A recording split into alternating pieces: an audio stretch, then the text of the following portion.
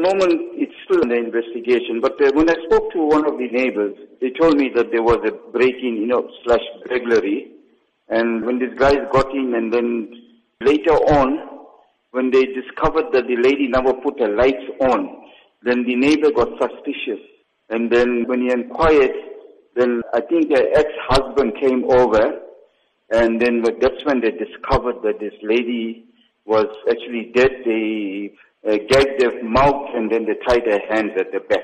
The law enforcement was there together with the other departments, but this is what SOR 5 stands for, because it's still under investigation. There are reports that the woman was attacked by people known to her. Do you have any information on this? Not at this stage, maybe later on as the investigation goes on. And what's been the community reaction to this? Any murder that is unnatural, where especially there's a robbery or there's hijacking or theft of motor vehicle, somebody lose their life, it's going to create an uproar, or it's going to create unpleasantness amongst the community, and especially when there's a burglary or housebreaking, and when it turns into murder, that somebody is there.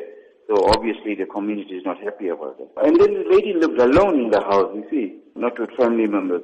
Looking at that, in terms of security for the elderly, it's a huge cause for concern. What measures should the elderly and their family take to avoid these kind of incidents? We make this appeal via our meetings at our sub-forums, through the media and through other gatherings, that, we so much enhancing the establishment of street committees where we profile the area, like the residents, we know who's living there, whether they are alone, especially the senior citizens, or if there's, whatever needs to be profiled.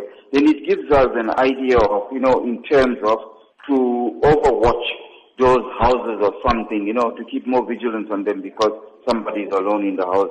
But then again, it boils down that I'm tired of commenting on, the apathy amongst our people, you see now. At the weekend, there were social media messages circulating of the hijacking of a lady, Siddhartha Balgobind.